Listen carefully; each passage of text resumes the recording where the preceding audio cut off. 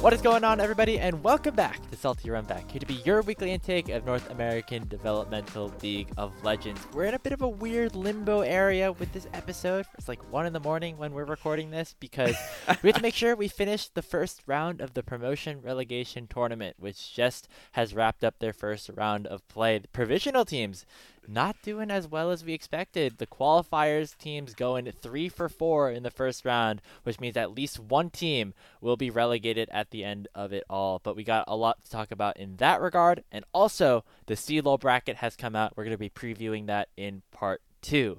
My name is Grapes. I'm joined by Hawk. Hawk, how are you doing today? Grapes, I'm doing great. I got to see a friend that graduated. We hung out today, and now it is very late at night, and we watched some great League of Legends. Or I say we. I only got to see one series because I am in the depths of about to graduate hell in terms of work right now. But you got to see all of the series, and I think they were all pretty good. They were all 2-0s. They were all. Some were a little bit closer, yeah. But overall, I did see the results. it was a fun day, a couple days of League. I think overall we learned a lot about how this tournament is actually going to end up, and as we will get into a little bit later, that might be a little bit different than our original expectations. But a couple of things to shout out before we get things started. If you are watching this at the time of release, you should head over to twitch.tv/Challengers League because your boy will be on the desk for that day of games, Wednesday, Maryville versus AoE. Going to be a fun one. I hope you come along and hang out. Yeah, hang out with Grapes. Grapes is going to do great. We all love a little bit of Grapes casting. He's the GOAT. And also, just as far as other things going on, you might notice that the title of this episode is CLO 2023. Basically, we'll spend the first half of the episode in the headlines talking about everything that happened in the provisional tournament so far, or the promotion tournament so far. And then in the back half, it'll be all about CLO. We got the bracket now, so we got a lot of great stuff to cover as far as developmental league in the scene. Should be a good time. But before we do that, it's time to head over to our headlines where we have to talk about the first couple of days of the Promotion Relegation Tournament. As we mentioned in our little intro, 3 of the 4 qualifier teams, that is Maryville University, TikTok Tony Top, or Team Tony Top, I should say, and Team Fish Taco, all 2-0'd their NACL qualifier or provisional team counterparts. The only one was Supernova, who lost 0-2 to AoE, but I think that was something that a lot of us kind of were expecting coming in. But Hawk, we weren't expecting some of these other series to go that one-sided. Did we overestimate how strong some of these provisional teams really were? I mean, the answer, for me at least, is kind of, I guess. I have been on record on 2 podcasts that are not our own to say that there's a world in which the provisional teams are just much stronger than the qualifier teams, and this tournament is not competitive. However, I said that I don't think it's going to happen. I power ranked before the tournament both Team Liquid first and CLG, The Last Dance. I power ranked both of them 6th and 7th above only Supernova coming into the tournament. However, even then, FlyFam going down 0-2 to Tony Top, at least for me, Grapes, I don't know about you, was actually very unexpected. I thought this team would be pretty easily able to retain their spot, and now they're fighting for their life against Team Liquid. So the short answer, yes. I mean, at least for me, I did overestimate the provisional teams, but it depends on who you're talking to, maybe how much. Again, this has been a conversation that we've had for the past couple of years, trying to compare the differences and the strengths between these qualifier teams and these provisional teams. And the real answer is that we really weren't able to know until we saw them face off. But right. I definitely was surprised with how our provisional teams looked. I thought overall, watching the qualifiers, the level of gameplay wasn't super high. And the provisional teams, with their experience playing against top teams, might have had a good shot to really kind of assert their dominance, especially against a team that was not Maryville, because Maryville, of course, ran through some of these tournaments that we watched this split. But specifically, the Tony Top and the Team Fish Taco series, I was particularly impressed with the way that those teams played. I did say that Taco, I thought, was a good matchup against Team Liquid first, but I did not expect it to go that good. Surdy did not pass the Alorum test. No, he did not. We were talking about. Just wasn't able to break that guy at all. And overall, the rest of the team played really well. And Taco kind of just looked like the better team at the end of the day. And on the side of Tony, I thought that FlyFam really just never were able to get off on the right foot, largely in part to the fact that they did not play to the win conditions and the stuff that was allowing them to succeed throughout the back half of that season, specifically Lunacia, was playing tanks the entire time. He had a game of Malphite and a game of Scion. That's not what you want him to do. And especially against someone like Tony Top, who's playing Jax, and you let Jax through both of these drafts, and he just kind of takes over on both of them. Yeah, Team Fish Taco against Team Liquid First is the one series I was able to catch in its entirety live. Shout out my schedule. And I agree. Like, I mean, Alorum against Surdy was actually a very hyped matchup going in. There was a whole hype video about their highlights of them solo killing each other. Like, it was super intense. Like, they've not played against each other in years. And I mean, I think this just goes to show that Alorum is actually, even though we always think of him as kind of like a consistent force in the top lane, he's actually pretty damn good, and he's getting better along. You know, we always look at these developmental pieces as the ones that can grow, and the veteran pieces are the ones that are going to stay static. But why do we think of that? Because Alorum is a veteran piece that I think has actually gotten a lot better over the years. He is schooling a top laner like Surdy, and even in the NACLQ, I mean, sure, the quality of play is slightly lower because there's 6 fewer teams, but I mean, it has just been dominant, all split in the top lane. And I mean, as far as FlyFam and Tony Top, again, I was not expecting this at all. And the fact that FlyFam, you know, I felt like they might be able to do really well just because their early games, even against some of the top teams in the NACL, actually were really good in the back half of the split. But they were just not able to bring it together against Tony Top whatsoever. And we've seen what Wildflower and Tony Top are able to do if they're allowed to cook, I guess, you know, to use the overused phrase. So. Each of these series had like a really weird level 1 in one of the games. Of course, there was the Supernova AoE incident where AoE invaded. That was an incident. That was an incident. That happened. We're just gonna kind of go with it. And actually, each day, had a weird level 1 incident. Last Dance Maryville, kind of just like Auto Orange invading and getting kills, but that was like not until like level 4.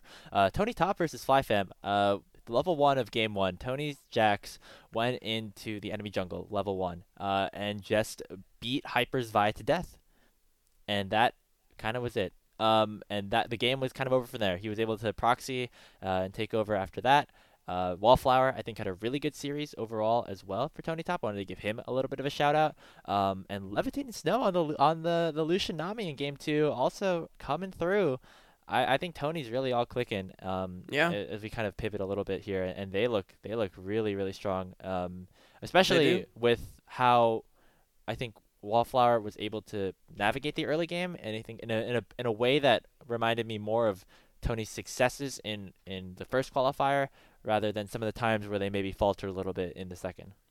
Yeah, and the last thing I want to say on this as well, I've already apologized to Snow too. But I got to apologize again. Look, I was a hater. I'm sorry. I didn't believe. But you showed me the light. So, you know, Snow 2, you were right. I hope you can take me back. Because I'm crawling back to you right now. So I hope you'll have me. Yeah, friends of the show, of course. And just have to make sure we're pandering as best as we can. Of course. We'll continue to root for our provisional teams as they now a lot of them find themselves in the lower bracket. But we got to head to the one provisional team that is still in the upper bracket, and that is AOE Gold. They took the series over Supernova and will be playing up against Maryville University, who also dominated the Last Dance in their series. Hawk, are these the 2 best teams that we have in the promotion relegation tournament? Oh, this is such a hard question to answer. I mean, I don't know. Like, I do want to add a bit of context before I answer this question in earnest. First of all, with 3 out of 4 of the provisional teams actually losing, someone's going to promote and someone's going to relegate because of the fact that Team Fish Taco and Tony Top are playing against each other. So I want to point that out just for anyone that's keeping score at home. But are these 2 teams the best in the qualifier? Grapes, maybe I'll let you talk about Maryville. I'm going to talk about AoE because you talked about the Winnie incident against Supernova. I did get to see that, and that is the reason why I still think AoE is the best team in this tournament, even though they don't have Gamsu and they're playing with Quacker now. I think the mid-jungle specifically the mid-jungle support of Winnie, Darkwings, and Skytech is way too good that no matter what happens in these games, I think they're going to be more consistently dominant than anybody else that they're playing against. I think Winnie is the best player here. I know a lot of you were saying Surdy. And I was willing to agree. Surdy's great, but I think Winnie is a jungler that is sort of above this provisional level and has been playing at that level for even the last year or so. His pathing is so intelligent and clearly a player that that really knows what's going on the map at most stages of the game, and that was on full display. Winnie was doing a lot of the right things. So for that reason alone, I think AoE at the very least is still the favorite in this tournament. You want to hear something crazy? I'm going to make a prediction right now. I'm ready. Okay. Maryville 3-2 in this series. I think AoE gets sent to the lower bracket.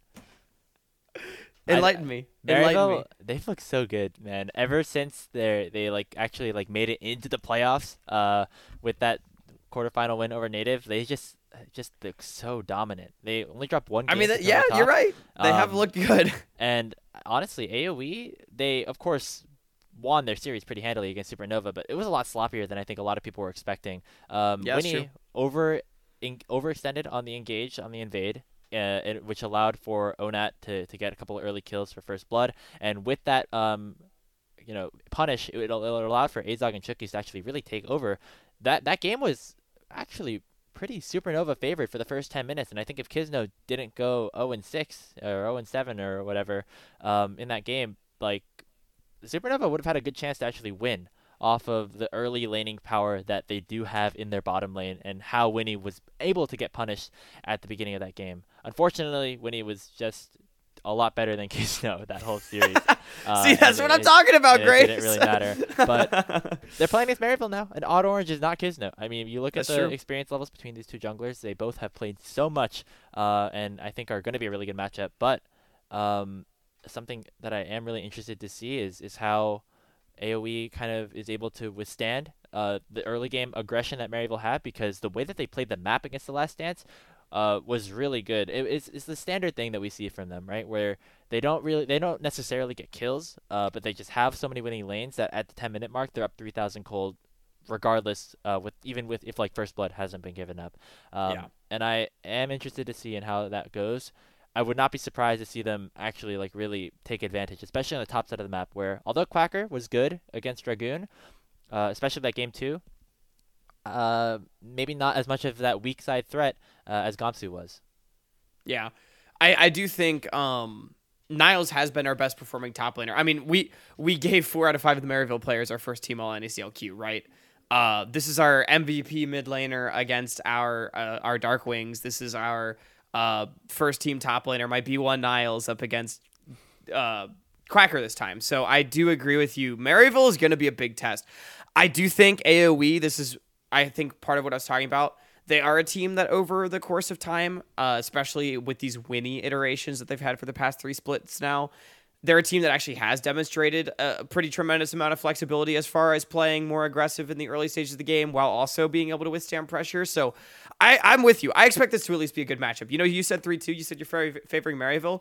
I think that's a spicy take, and I'm here for it. And I think that goes to show, regardless of who the real favorite in the series is, we're expecting this to actually be very, very competitive, and for Maryville to push AoE to the brink or vice versa. Quick little fun storyline, which actually goes into our part 2 of CLOL. Winnie and Skytech were on that St. Louis University roster that lost to Maryville 3-1. Of course, there's a lot of different players on that team. There's no Darkwings, there's no Quacker, there's no Lynx, but it's a little food for thought before we head into that series. But I'm very excited to see that. We'll catch it tomorrow. I'll be flexing around with Mad Magical and Beatdown Boulevard for that, so should be a good time. To add a little bit too, that wasn't just the roster that lost 3-1 in the finals. This is the roster that lost 3-1 at LA Comic-Con as well. Or it's a similar roster, but they were both on that too. So they got some bad blood. Should be a fun thing to take a look at. I really do think that it's going to be a fun series, and it will be the first team that we welcome either back or welcome into the NACL. Should be a good time. But we got to head down to the lower bracket for a little bit, as we can talk about one of our other provisional teams in Team Liquid first. We kind of came into this tournament with the expectation that LJX would still be their starting AD carry, but it was announced, or when the stream ended up happening, that Mia actually came back and played a good series against Team Fish Taco. 2 games of Aphelios, had some high moments, had some lows, a little bit of an interesting play around the Baron in game number 1. We'll get back you don't need to do her like that, Graves. But I think that obviously this is a different roster of Team Liquid first than we originally expected. Does her return to the roster give you any more hope than we originally had? Because I know you were really doomer on Team Liquid going into this event. I was. I said they would be the worst provisional team, and I still kind of stand by that because they actually had some early leads against Team Fish Taco that they couldn't capitalize on, and that's not all Mia's fault. But the short answer to this question is no. I don't think Mia's return gives me hope, and I'm really sad about that because I really want to root for Mia, and I think Mia's a great personality. She, is on Twitter and says funny things sometimes in streams. Shout out Mia, but she just didn't really impress me that much in NACL, and I know when she took a step back from the NACL, I said something similar where LJX coming in obviously has not looked amazing, has looked more like a Band-Aid sort of player, but I think at the end of the day, Mia still doesn't strike me as that much of an X Factor player to make me believe in this roster more. So the short answer, Grapes, is I'm still doomer on this roster, and I'm sad about it because I want to root for these players, but it's just I've not really seen the stars align for them. Is Mia an upgrade? Yes. Is Mia a big upgrade? Yeah, I think so. Over LJX. Does that matter? We'll have to see. I think Mia actually did pretty good in lane in the early game against Taco, and Red Daption was an exploitable bottom lane. I want to add that is a pretty good sign as well. I know Red and Daption have been criticized for their laning, but I think Mia and Rovex in lane specifically when they were playing in NACL was a big concern. So it is nice to see that the laning was better from them. So yeah. I do think the flaws of Mia's gameplay for this series was in the team fights where there were multiple instances where she got caught out, whether it was by a Dardoch Wukong ult or some hook coming out from Daption. Somehow just never found perfect positioning in a lot of the fights to put out maximum DPS. Although we did see some nice pop-off moments on the Aphelios, kind of when the game was already over and Aphelios kind of is able to just throw the ultimate at everybody running into him. So shout out to Mia for that fun base defense, but I think overall that is something that we have to look at. Yeah. But I think another interesting thing that we have to take into account is that not only do Team Liquid First have to beat FlyFam here, now that they're in the lower bracket, they now have to play as well against the loser of AoE versus Maryville in the lower bracket, and that's the best of 5 that will qualify into the NACL, and the loser is out still. And so while it might help me move the needle a little bit against FlyFam, I don't know if it helps me move the needle enough because, as we mentioned in the last question, I think that AoE and Maryville are the strongest teams in this tournament. Yeah, I agree with you. I don't think this moves the needle enough at all. I'm definitely rooting for Mia. I know I'm sure taking a step back from the NACL was difficult and everything, and I think she is most certainly an upgrade over LJX. I think it's fair to say LJX coming in was pretty much just a Band-Aid roster change. But I think Team Liquid First just has problems that run deeper than simply AD carry. They just as a whole seem like a team that struggles to really get going on the bottom side of the map and sustain something to be able to win games. So I'm with you. Even if they're able to get past FlyFam, I don't see them getting past Maryville or AoE, who are the two teams that I power ranked very high coming in. So yeah, matchup against FlyFam should be kind of interesting. It was, of course, a matchup that we saw at the last half or last week of the regular season where FlyFam 2-0'd. And I think that Hyper in the jungle is going to have a good time in that matchup because City Witty, as much as I was really hyping him up coming into the year, has not looked super good, especially in this tournament. Yeah. I mean, he's cooled off as well. I feel like he started pretty strong in NACL, but it hasn't really hasn't come together. It'll be a fun thing, and I think that's a good transition to our fourth headline of the day. We have 4 matchups that we have scheduled for the next 3 days. Of course, that is AoE versus Maryville. It is Tony versus Team Fish Taco, and then on the lower side of the bracket, we have TL First versus FlyFam, and then Last Dance versus Supernova. Out of those 4 games, Hawk, I want you to give me one player matchup, either 1v1, 2v2, whatever, that you're excited to watch in the next 3 days. Grapes, I think the answer here, there's a couple of really strong answers. Mine is most certainly, though, Supernova against Last Dance, Messages against ONAT. We never got to saw it in the qualifiers during the split. 2 very new, young mid laners looking to prove themselves. Messages subbing in for the Last Dance on short notice after not making this tournament with Native. I think this is incredibly exciting. We had Messages as our second team mid laner and Onat as our third. So I think this is going to be an incredibly exciting matchup. I'm really looking forward to seeing them duke it out. And especially given that it's an elimination matchup, I think it'll be great. And the last thing I'll add, too, is not only is it an elimination matchup, but I think they're probably very integral players to their team.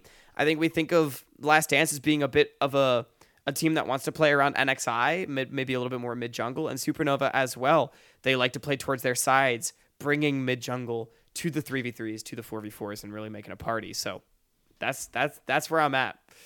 Something that the broadcast has frequently mentioned is that they think that NXI is actually a pretty good player, and I would be inclined to agree. But throughout the season, the lanes just were not stable enough for him to do anything, and that is why CLG Faith kind of lost a lot of their games. I think that Messages actually in that series that they had against Maryville put up a decent fight against Get Back and had some solid moments, especially in game number 1. And that actually I think could be the angle for NXI to really come in and win this game because Agree. While I do think that NXI maybe is one of the stronger junglers that we have here, I think that Kisno is probably the weakest, just given some of the recent performances that we have seen and the fact that he is a very new player. So I think NXI really has to show up against Supernova, and Messages versus Onat is going to be a key part of that because you know how much Supernova likes to play around that mid jungle, just going for plays all across the map. And I think that overall this is also an exciting matchup just because of the fact that it's just two mid laners in like a pool in the qualifiers where it was basically just Get Back and then everyone else. But these were two that we thought had like the most promise and why we really decided to highlight them. And so seeing them come out of this will be really fun. I fully agree, Grapes. And especially, I know Messages, when we had him on the show and I got to talk to him and Fan, had something to say about Supernova. And so I wonder if this will be a bit of a grudge match as well. I think Messages is going to want to take Supernova down. So that's really why I'm excited about this matchup. But I don't know, Grapes, are there any others? Is there anyone that you're really looking at that's going to deliver on all fronts here?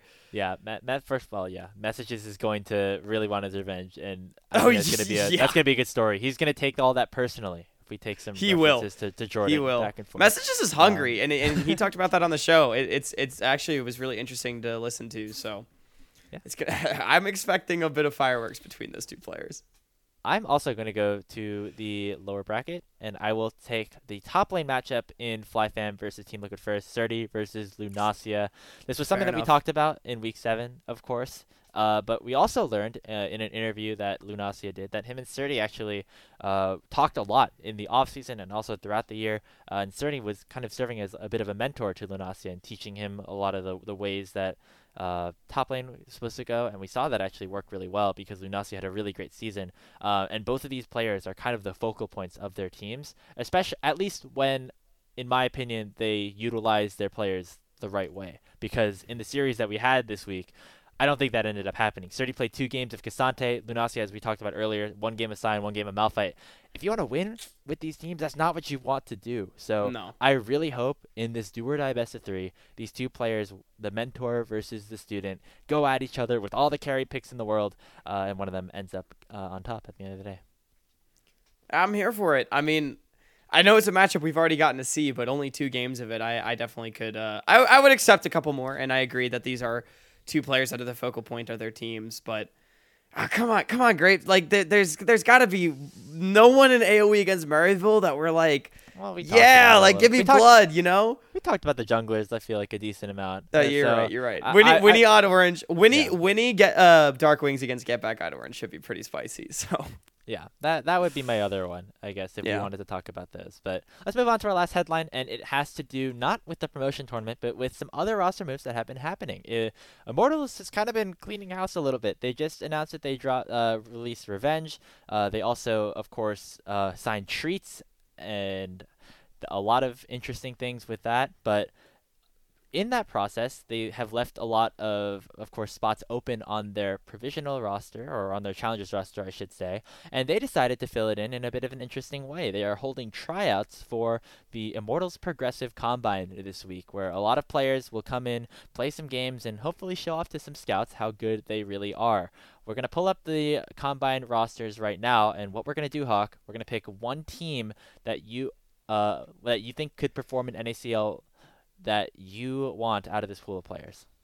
Yeah, so here's the roster for the combine for anyone that does not know or has not seen this. And I mean, I'm you know what? I'll just give you my roster. I won't preface it. I always preface my answers, but if I'm looking to build a roster that I think could compete in NACL and do well, I'm taking Surdy, Griffin, Shochi, Lens, and Rox right off the bat. I think these aren't even necessarily the 5 best players now. However, they are all 5 really, really good. But I think there's a really strong mix of personalities, developmental pieces, as well as experience, and the ability of compatible play styles as well. Specifically, that mid jungle of Shochi Griffin, seeing Griffin's name back on a competitive combine of some sort, whether or not he ends up playing in the NICL, which I hope he does. I think this is one of the most exciting prospects in the entire scene Grapes. So this is who I would pick, and I think it would be pretty good. All right, I'm gonna try my best. You did steal a couple of your picks, a couple of my picks. I was going to go with Surdy and Griffin because how couldn't I? You can't not go for Surdy and Griffin, right? And that feels weird to slight like Perry, Keel, and even Music, right? Like the jungle roster is kind of stacked, but Griffin, I mean, we've not seen him play for over a year at this point, right? Yeah. So we're waiting for it. I'm gonna take an approach where I try to, of course, mix development with some veterancy. That's something that you did as well. You had Surdy on your team, which I think is a very solid veteran. But what I'm going to do first is going to select my mid-jungle to be a key group of veterans that can facilitate the rest of the team. And for that, I'm going to go Armeo, and I'm going to pick Saligo as well. Because Saligo, I think, had a really good bounce-back year on Wildcard this year. And Armeo is probably one of the best junglers in NA that's not currently on an LCS team. And so having that group, I think, could do a really good job at teaching the rest of these younger players that I'm going to select. And now that we get into it, I will pick Lunacia as, of course, my top laner. We talked about him a little bit earlier. We'll have that matchup, maybe Surdy versus Lunacia, in our combine as well, Hawk, if we actually have these teams play out. Hell yeah. And my bot lane, I will have Dawnbray in the bot lane at support role, who, of course, is a player that has been in 100 Thieves Next and Evil Genius's Prodigies in the past couple of years. And my AD carry, I'll go Blaster. This is a player that maybe you're not super familiar with, but he is the ADC for Ball State. He is unfortunately not native to America. He's not a resident, but he's playing here in Collegiate, so he's not able to play on NECLQ teams. However, I have heard really, really good things out of him in terms of CLOL and also some of the tryouts that he had coming into this season. So I will pick up him and hope that him and Dawnbreak can be some of the cool pieces alongside Lunacia that can grow with this experienced mid-jungle. I like that pick. I like that pick a lot, honestly. That is spicy. You're not going to take Minwi. You're going to leave Minwi off the board after that year on Fear. Yeah. I mean, I was going for like some new pieces, I guess. No, but I like it. I mean, maybe Minwi's too expensive after all that. I mean, I already spent on Armeo. I already spent on Saliga. I might have to. I see it. I see it. Budget. I mean, I could totally see it. Especially alongside a support like Dawnbray, who's been around for a bit and looked really good on a few different teams now. I see the big thing with mine, right? I think Shochi. Saligo had a great split, by the way, on Wildcard. Really looked great on the bounce back, and I think was very impressive. But the one thing that's always stood out to me about Shochi as a player is Shochi strikes me as sort of like the Niski type of player, maybe, where sort of a bit of a Swiss Army knife play style. Someone that has been able to carry the team in moments of truth, but also has been willing to play some of the weirder shit. He's got things like Zillion or Tryndamere and those kind of champions in the wheelhouse as well, and alongside players like Surdy, Griffin, and Lens that are pretty big carries in their own right. Like, I think that sort of tool set could be very, very valuable. Yeah, I definitely agree. I would not be surprised if your team was better than mine at the end of the day. But I got the pick first. I got the pick first. The development pieces that I picked up. No, that's valid. You went for some of the spicier ones. I got to pick first. Like, it's fine. Well, I'm excited to watch this though. Like, it should be exciting to Yeah. getting to see these players compete. And I I always love combines. I think there's like one day that they're streaming games. I don't really know what's happening. Immortals, if you want to hire us, we'll probably be around. Who knows? But that is going to be it for our headlines for this episode. Time to head into part 2, where we'll be previewing the C-Lol bracket. It may be April, but the madness of March, in basketball at least, is translating over to Collegiate League of Legends. The CLOL 2023 bracket has arrived, and matches will be starting this Saturday and with the round of 32. We started to get into CLOL a little bit over these past couple of episodes, Hawk, but it's really been a long road, even from the fall when we had the kickoff tournaments, but really entering January when things really got underway. Yeah, definitely. It has really been a long road, but I mean, we're here, right? It's CLOL and Grapes. I know both of us have been getting really into CLOL this split. We're getting passionate about it because this is, I feel like, it feels weird to say this, but it's like a relatively untapped part of the NA developmental pipeline and a really exciting part with so much talent deep inside of it, and especially a lot of personality. So, I mean, I'm really, really excited to get to see this tournament kick off, Grapes. Yeah, of course, there's schools like Maryville who are playing both here in this tournament, maybe a bit of a spoiler, as well as the promotion tournament that's happening, where I think it really is a cool way that meshes together the paths to pro, where we have like collegiate teams kind of going into semi-pro, and I think overall that's just a good statement for how this bracket actually ended up, because I think a lot of the teams here are very, very stacked and could really come through. But let's explain the format a little bit before we show off the teams that will be competing. There are a bunch of different conferences. The main ones are the North, South, East, West, that of course compete over a season. There are also different partner conferences, which are conferences that Riot kind of gives rights to and access to unlocked accounts and things like that, where they play their season out. Kind of think of them as like the mid majors, where the East, South, North, and West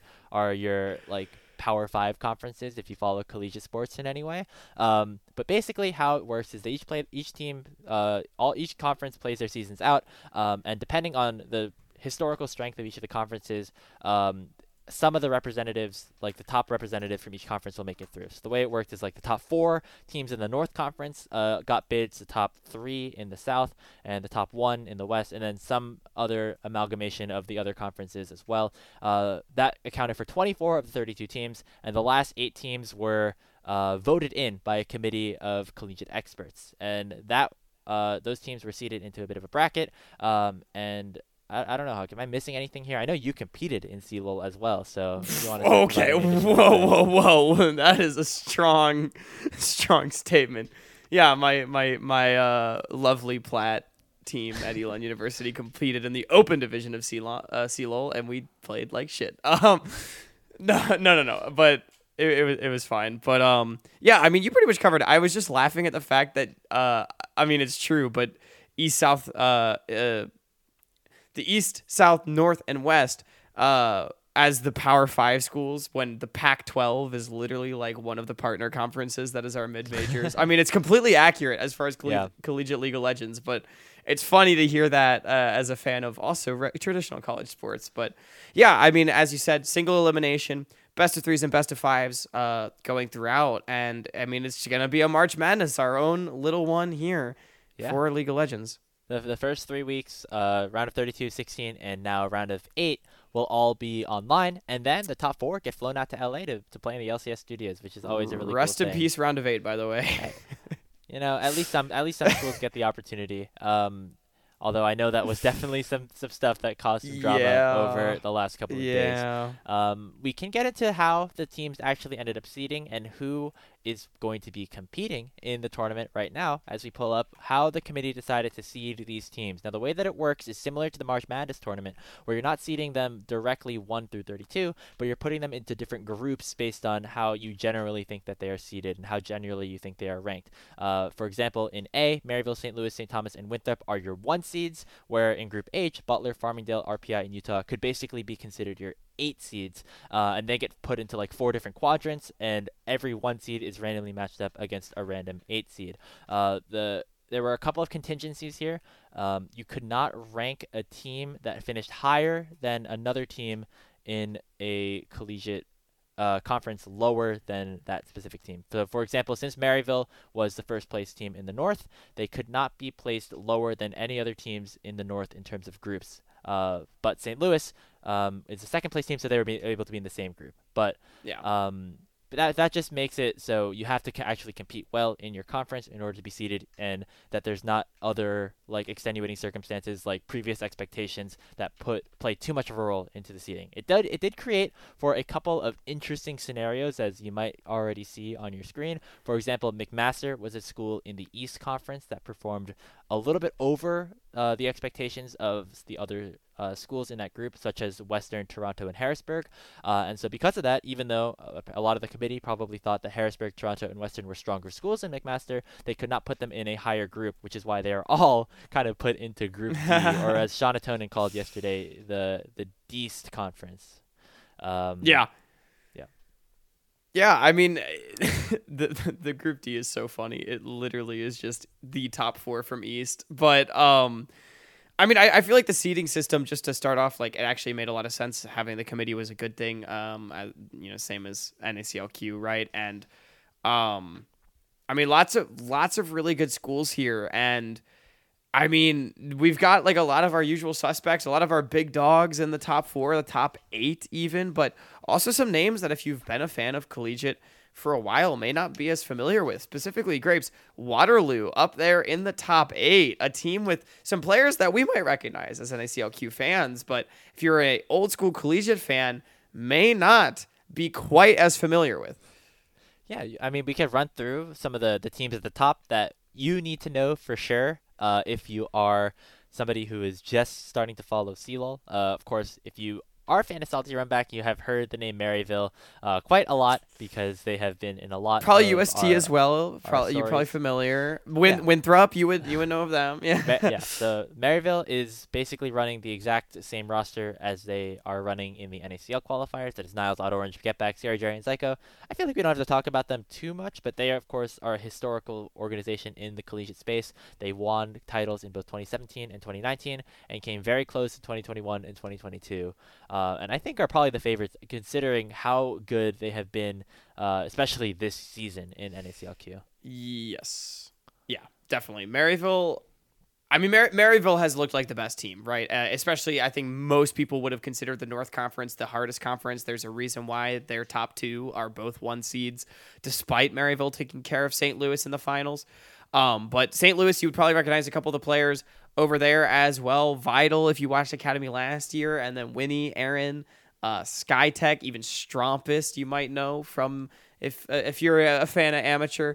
UST, we've talked about them a lot. Basically, Team Fish Taco, but they got a little AD carry named Shogo that if you haven't heard of, you're going to hear about after watching CLOL, because honestly, Grapes, it's a bit of a travesty that he's not playing in North America right now in the developmental pipeline outside of CLOL. So Shogo is, I think, he's so good, man. Shogo is a beast. I mean, Shogo is it a hot take for me to say that Shogo is the best AD carry in this tournament?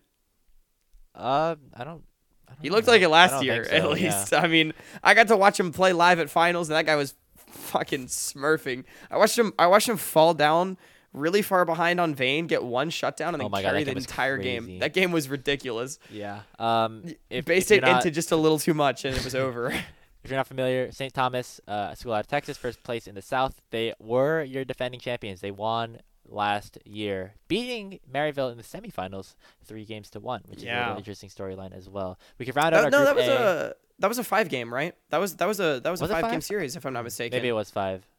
Interesting. Okay, I'll have to go back and check the tape on that. But I'm our last checking team right here now in Group A is Winthrop University, the Winthrop Eagles. You've seen a little bit of them in the NACLQ, but they have a bit of a different roster because Mobility is back from Evil Genius's challenger, his stint there as a substitute. So no more ZKG.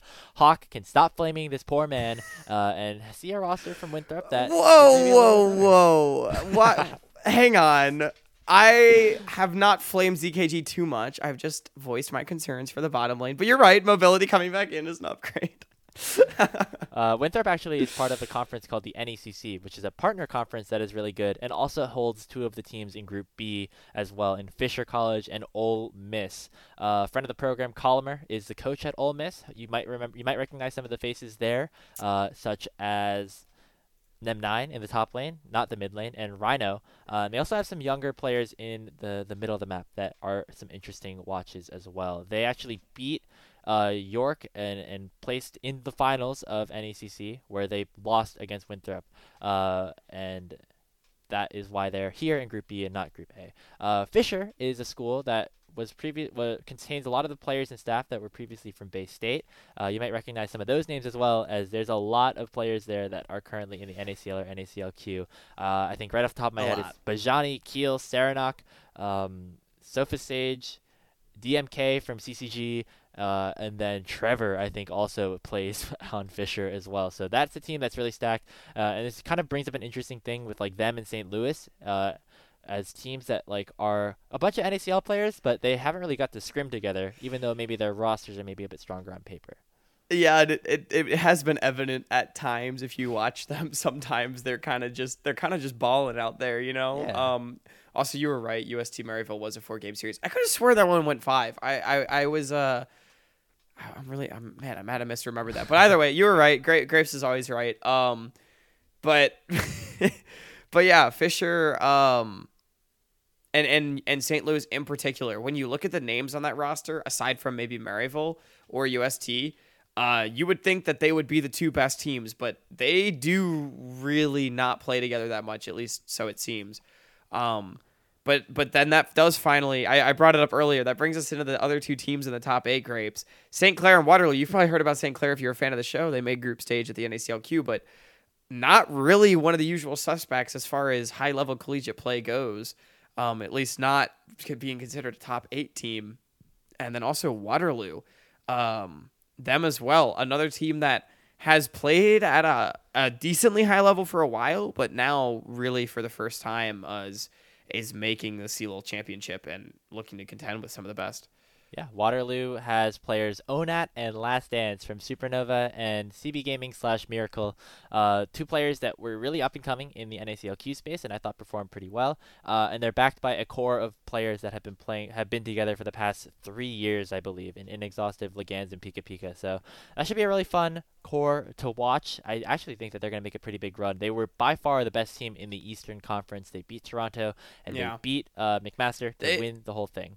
They are a team that I think a lot of people are saying is a dark horse to really contend for the title. So maybe one that you all want to have your eyes on. Last thing about St. Clair as well, before we go into some of our others like sleeper picks or picks or schools with like players that you might know. St. Clair, of course, competed in the NACLQ number 2, but they were missing 2 pieces that I think were very important. Of course, they did have their top jungle and support in Ricky, Maddie, and their support, Boschetti. Sorry, it took me a second. But they're 2 players that are in the mid and ADC that weren't playing in NACQ for various reasons. One of them, named Akashi, who is currently, I think, ranked 6 on the solo queue ladder. Is in the Immortals Combine, by the way. In the Immortals Combine as well, yeah. And actually is a really, really cracked piece on that team that really hasn't gotten the chance on the stage in a similar situation to Shogo because they don't have any residency and can't compete in the NACLQ.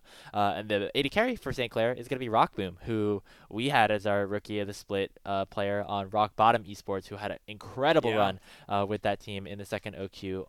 Apart from St. Clair. So those are the 2 players on that team, which I think is why the committee ranked them pretty high. But Hawk, we can go into some of the other teams kind of briefly. Who are some here that have players that you're excited to watch, or maybe people that are fans of the NACL might recognize?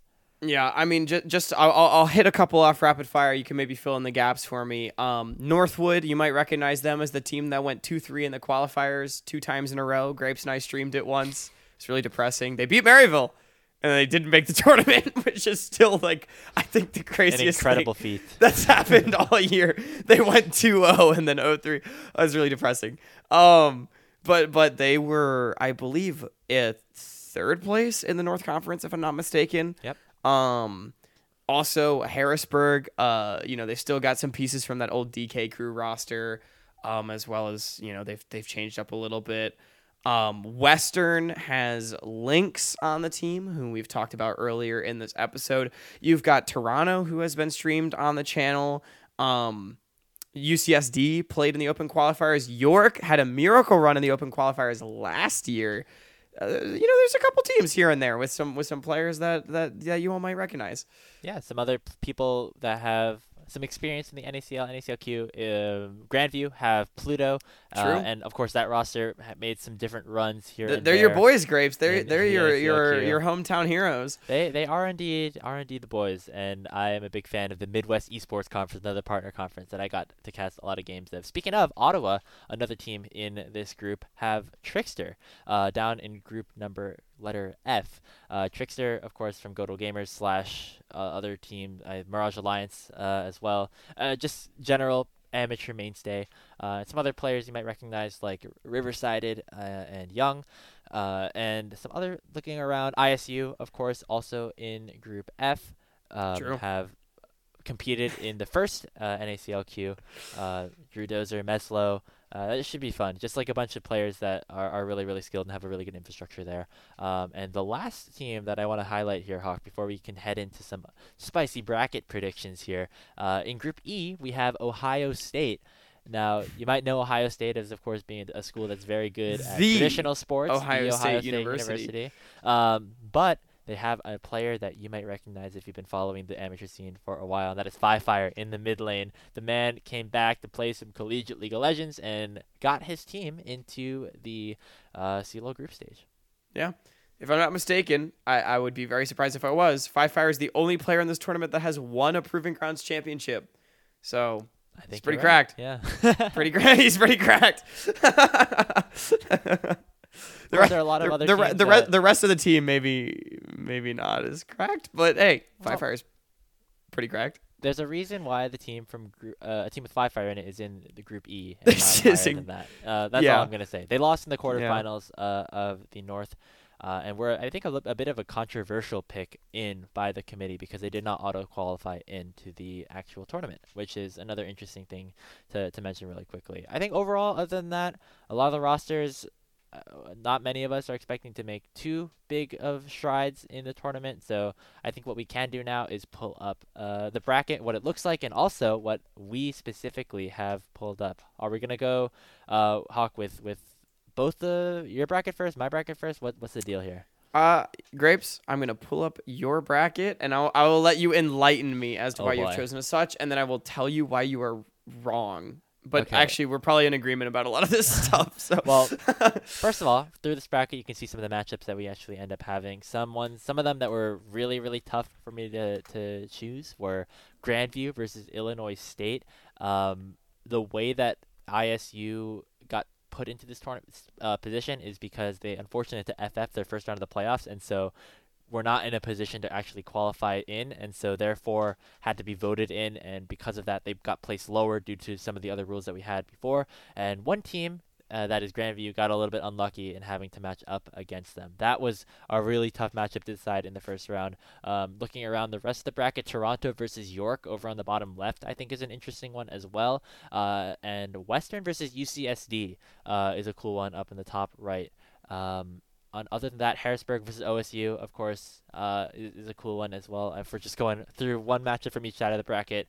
And I would not sleep on Cleary either. They are a team that is full of like a bunch of import players that previously were part of the University of North America, which is a team that participated in the CLOL Championship last year. And they also have Kiyuki, who is analyst on Golden Guardians playing support for them. So that is a cool little thing that we can throw into there as well. They beat Aquinas, who is a big favorite in one of the partner conferences to make it in. They're playing up against Ole Miss, who I think might be a little bit vulnerable here in this first round. But I did not have them ended up going out in that matchup. Overall, those are some of the matchups that I particularly was interested in the first round. But the only upset that I had was actually Ottawa beating UCI.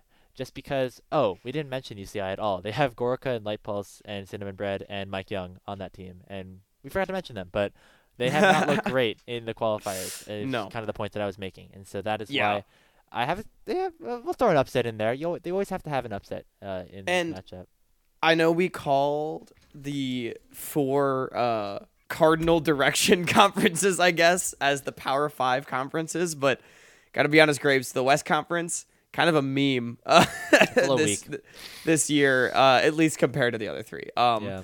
And especially compared to the NECC, which had Winthrop, Ole Miss, and Fisher. So, yeah, I think it's definitely UCI, maybe a little bit on the weaker end, and Ottawa, a team that was being pretty explosive in the MEC, really pushing Grandview to their limits. So, it's cool actually that they got voted in, and I think that's another matchup that definitely I would want to keep your eyes on. I'm mostly in agreement with you as far as what you've picked, as well as the matchup to keep everyone's eyes on. I definitely agree that the Toronto York matchup early on looks like it'll be a very competitive one. Grandview ISU, another one, two teams that are maybe not as consistent. Western UCSD, you said all these, but I just want to reiterate these are definitely, at least as far as round one matchups go, probably going to be very exciting.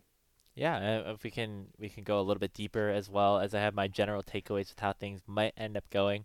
I think Waterloo is really really good, and even though Winthrop does pick up mobility, I do have them advancing to the semifinals to face off against Maryville. But at the end of the day, other than that, it's so hard to like pick these other upsets, Hawk, because Yeah. I don't know, like the top four just seems so good. The top three or top two just seems so good. I do think like the top right is a area where maybe things get a little bit weird, especially if SLU like isn't as practiced as some of the other teams may be. Northwood versus Ole Miss, I do have Ole Miss going out of that just because as we were watching Northwood throughout either the CELO bracket or in the NACL Qs that they ended up playing. I thought Hmm. that Repi and Chrono needed to take another step in order for that team to really get to that next level. And I think that Ole Miss overall were playing really good as a team in the NACC. So that is why I have them moving through. Although I definitely could see a world where Northwood makes a really deep run. And in terms of my semifinals, it's pretty stock standard, except for Waterloo over Winthrop. Maryville St. Thomas is my finals matchup because those teams are just so good. I mean, they're both in the promotion relegation tournament, basically. So it's hard to not put them in there. And I do have Yeah. Maryville taking it all because this is just the year of Maryville, man. They're so good. Maybe this is a good time to just transition to my bracket while I give some of my thoughts on everything you just said, because I also went with just a lot of chalk. I agree with you again. The top right definitely does look like, I think as far as the mid-tier teams in the conference, like the spiciest side of the bracket. Northwood, Ole Miss, I think as far as if we're looking at pure chalk as a round of, what is that, round of 16 Hmm. matchup, would be the most competitive. I've seen a lot of Northwood Hopers on Twitter. I'm just going to be honest. I've seen a lot of Northwood Hopers on Twitter. I think y'all are a bunch of copers. St. Louis took Northwood out to the dumpster last time these two teams played. It may have been a 3-1, but it was not a close 3-1. Okay, let me tell you. I think SLU is a cut above these teams, but I do think Western, Ole Miss, Northwood are all really good. So they maybe could start something, but I'm expecting SLU to still take care of business. Another matchup I do want to bring attention to, I at the end of the day, I have Winthrop making the semifinals. I've just got all the one seeds. It's really boring. But I They're one think, seeds. yeah. But I think Harrisburg could maybe do some damage as well. That's one of those schools that you never really want to count out, even though I do think Winthrop should definitely be favored against them. You never really know when Harrisburg will just decide to like play cracked out of their minds. That's another matchup. Unlike you, Graves, I have UST taking it all. Look, I agree with you. It does feel like it's the year of Maryville, but again, this Team Fish Taco team that I think you might be grading them as doesn't have Shogo. That's fair. And I think Shogo is him. That's it. I think Shogo's him. So I think that brings St. Thomas, especially as a school, a team fighting team, way above the limits that Team Fish Taco can hit with red. That's very interesting. I hope to see a lot of really good Shogun moments in the next couple of weeks. I'm interested in your point about Harrisburg because we have not seen them look super good in the East Conference matchups that we have watched. We had them play against Toronto, and they won 5 early games and they lost 3 of the 5 games. They are kind of like the Fly fam of Yeah. Seawolf, in the fact that they just kind of end up doing that a lot of the time, and it didn't seem to really get See, better. so let me explain myself on this because I'm like with you. Like this team sucks, but they are sucks, awesome. but No, but I'm about to gas them up too. yeah. Because they suck, but they're also amazing, right? They are like a bunch of crackheads. And I think at least as far as like mechanically, they can go toe to toe with a lot of the teams in this tournament. They just for whatever reason like sometimes struggle to bring it all together. So I totally think like against Winthrop, for example, there's a world in which they wake up and they're like, hey guys, let's like win an early game and then win the game. And then they do. And then they close the game and then they look amazing. So you're right. Maybe my language is a little strong. This team does not suck. I think Harrisburg is actually very, very good. And these players are all great. And I love you all. But that's what I think makes this team so dangerous because they could actually contend with a lot of the best teams in this tournament in the early game. It's just whether or not they can close. But if they decide to close one day, like, the team might be fucked, you know? I think overall, there's like Maryville and UST, and then like kind of a big jump after that. I honestly I agree. Yeah. would not be surprised if like if SLU and Winthrop specifically did not end up coming out into the top 4 out of their half the bracket, just because I think it would be a lot less surprising than if it happened to Maryville or UST. Yeah, like I see the possibility of like a couple, like maybe like 3 or 4 teams winning the whole thing. But I see a possibility of like 20 to like 21 teams that I could see make a run to top 8. Like if things go their way, there's a lot of these teams in here that actually could make a run. Yeah. Just because there's so much talent throughout the bracket this season, and I'm really excited to see it. I'm sad that St. Clair's in the Maryville side because I really would have I would have put them through like in in either of like the Winthrop or the SLU groups just because I'm big fans of those players. I fully agree with you. I'm with you. I think some of the teams that I was actually really hyped about kind of got screwed because another one that I think could be really dangerous is Fisher College up against St. Thomas. But again, I'm gonna be real with you. You said you could see 3 or 4 teams winning this. I only see 2 teams. I think it's Maryville or St. Thomas, and I'd be surprised if it's anybody else that wins this tournament. They feel like the Titans of Collegiate, and that's what they built their rosters to do. But I will agree with you in the sense that I think throughout the bracket, though, there is going to be an incredibly high amount of competition that these teams are going to leave a lot on the rift. And there will be upsets. You know, both of us, we didn't pick very many, but I think there will probably be more than we bargained for. Trying to take a look around. I think like a team like Bethany could make a run. They lost in the first round last year and against Converse, and I really don't think they want to do that again.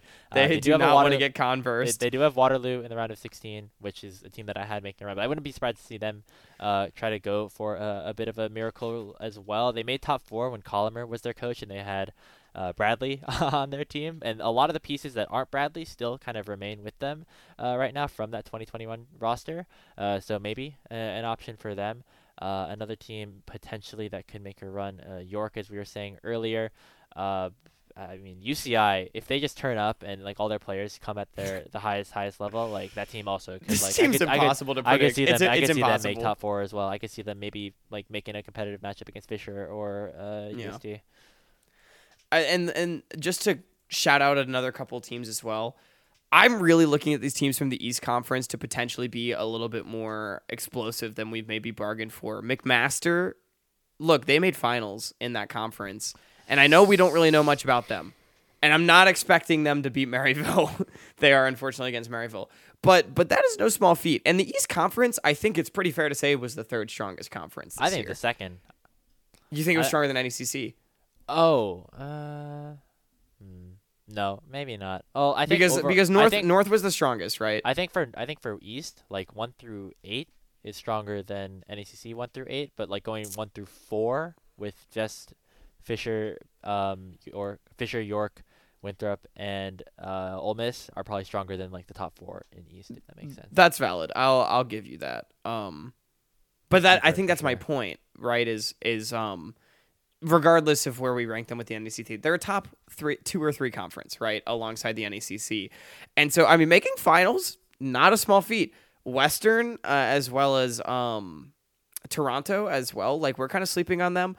I again, don't really expect Western and Toronto to compete against SLU and St. Thomas at the end of the day, but there are teams that I think we shouldn't sleep on. And those series might be more explosive than we've bargained for.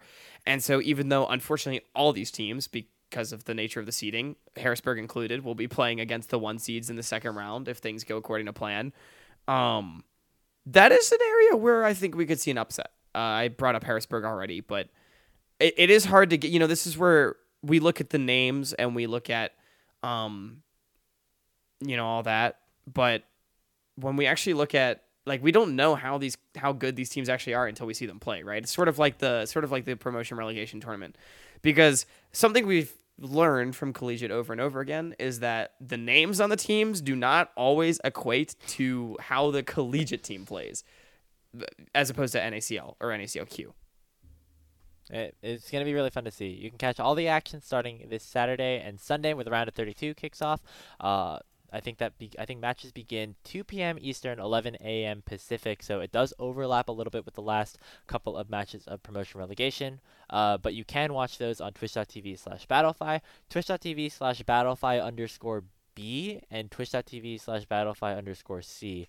I'm pretty sure I'm getting that information right. There's not a whole lot of info about streams, but I do know that the coverage will be had in some capacity. So if you want to watch these CELO matches, make sure to check those out over the next 3 weekends. Top 4 in LA come the first weekend of June. But I think that's gonna do it, Hawk. We had a fun little episode. Go do a little CELO, do a little promotion. A lot of League of Legends happening this week. I am 90% sure I rambled a little bit, but that's because it is now 1:52 in the morning, our time, Grapes. But yeah, I mean, I definitely think, look, CELO is going to be amazing. We are invested this year. We are going to be making sure to cover all the action as well as a promotion relegation, as Grapes said. Make sure you check out Grapes on the show tomorrow afternoon. Well, today afternoon, right after the episode airs, and also later on, because it's sure to be amazing. And I mean, the competition already is heating up. We've already established at least one team is getting relegated, which is crazy to think about this early on. One round and one team is already going to change. But if you didn't like what we said, maybe you think that the East is shit and they can't compete with the 1 seeds. I don't know.